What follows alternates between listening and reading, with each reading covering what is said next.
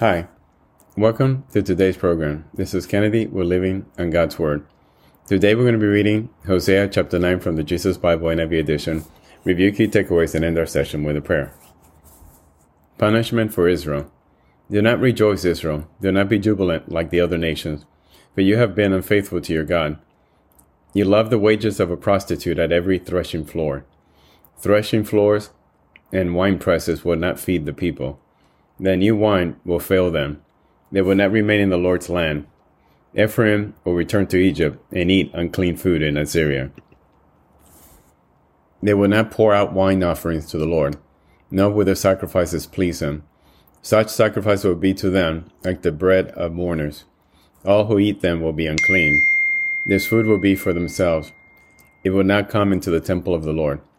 What will you do on the day of your appointed festival? On the feast days of the Lord, even if they escape from destruction, Egypt will gather them, and Memphis will bury them. The treacherous silver will be taken over by briars, and thorns will overrun their tents. The days of punishment are coming. The days of reckoning are at hand. Let Israel know this, because your sins are so many and your hostility so great. The prophet is considered a fool, the inspired person a maniac. The prophet, along with my God, is the watchman over Ephraim.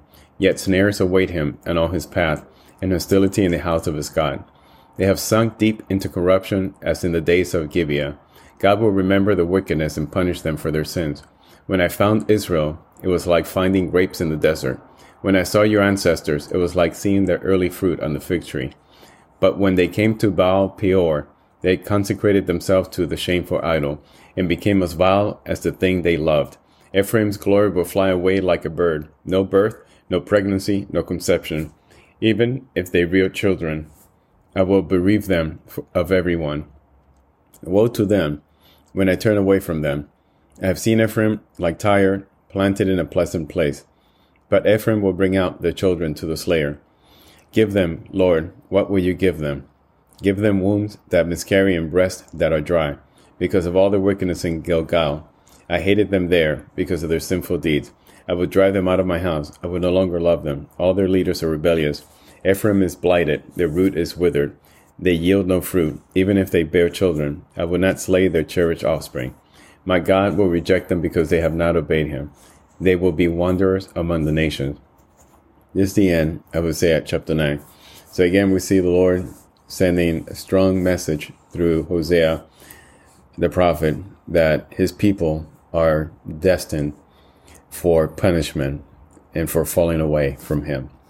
So let us pray. Father, thank you for admonishing us. We need the warning. We need the stern warning and remembrance that your path is narrow, and that unless we stay on it, we will not reach our ultimate purpose, to rejoice in your presence in eternity, worshiping you forever. Father, help us gain this knowledge and this understanding. We are weak.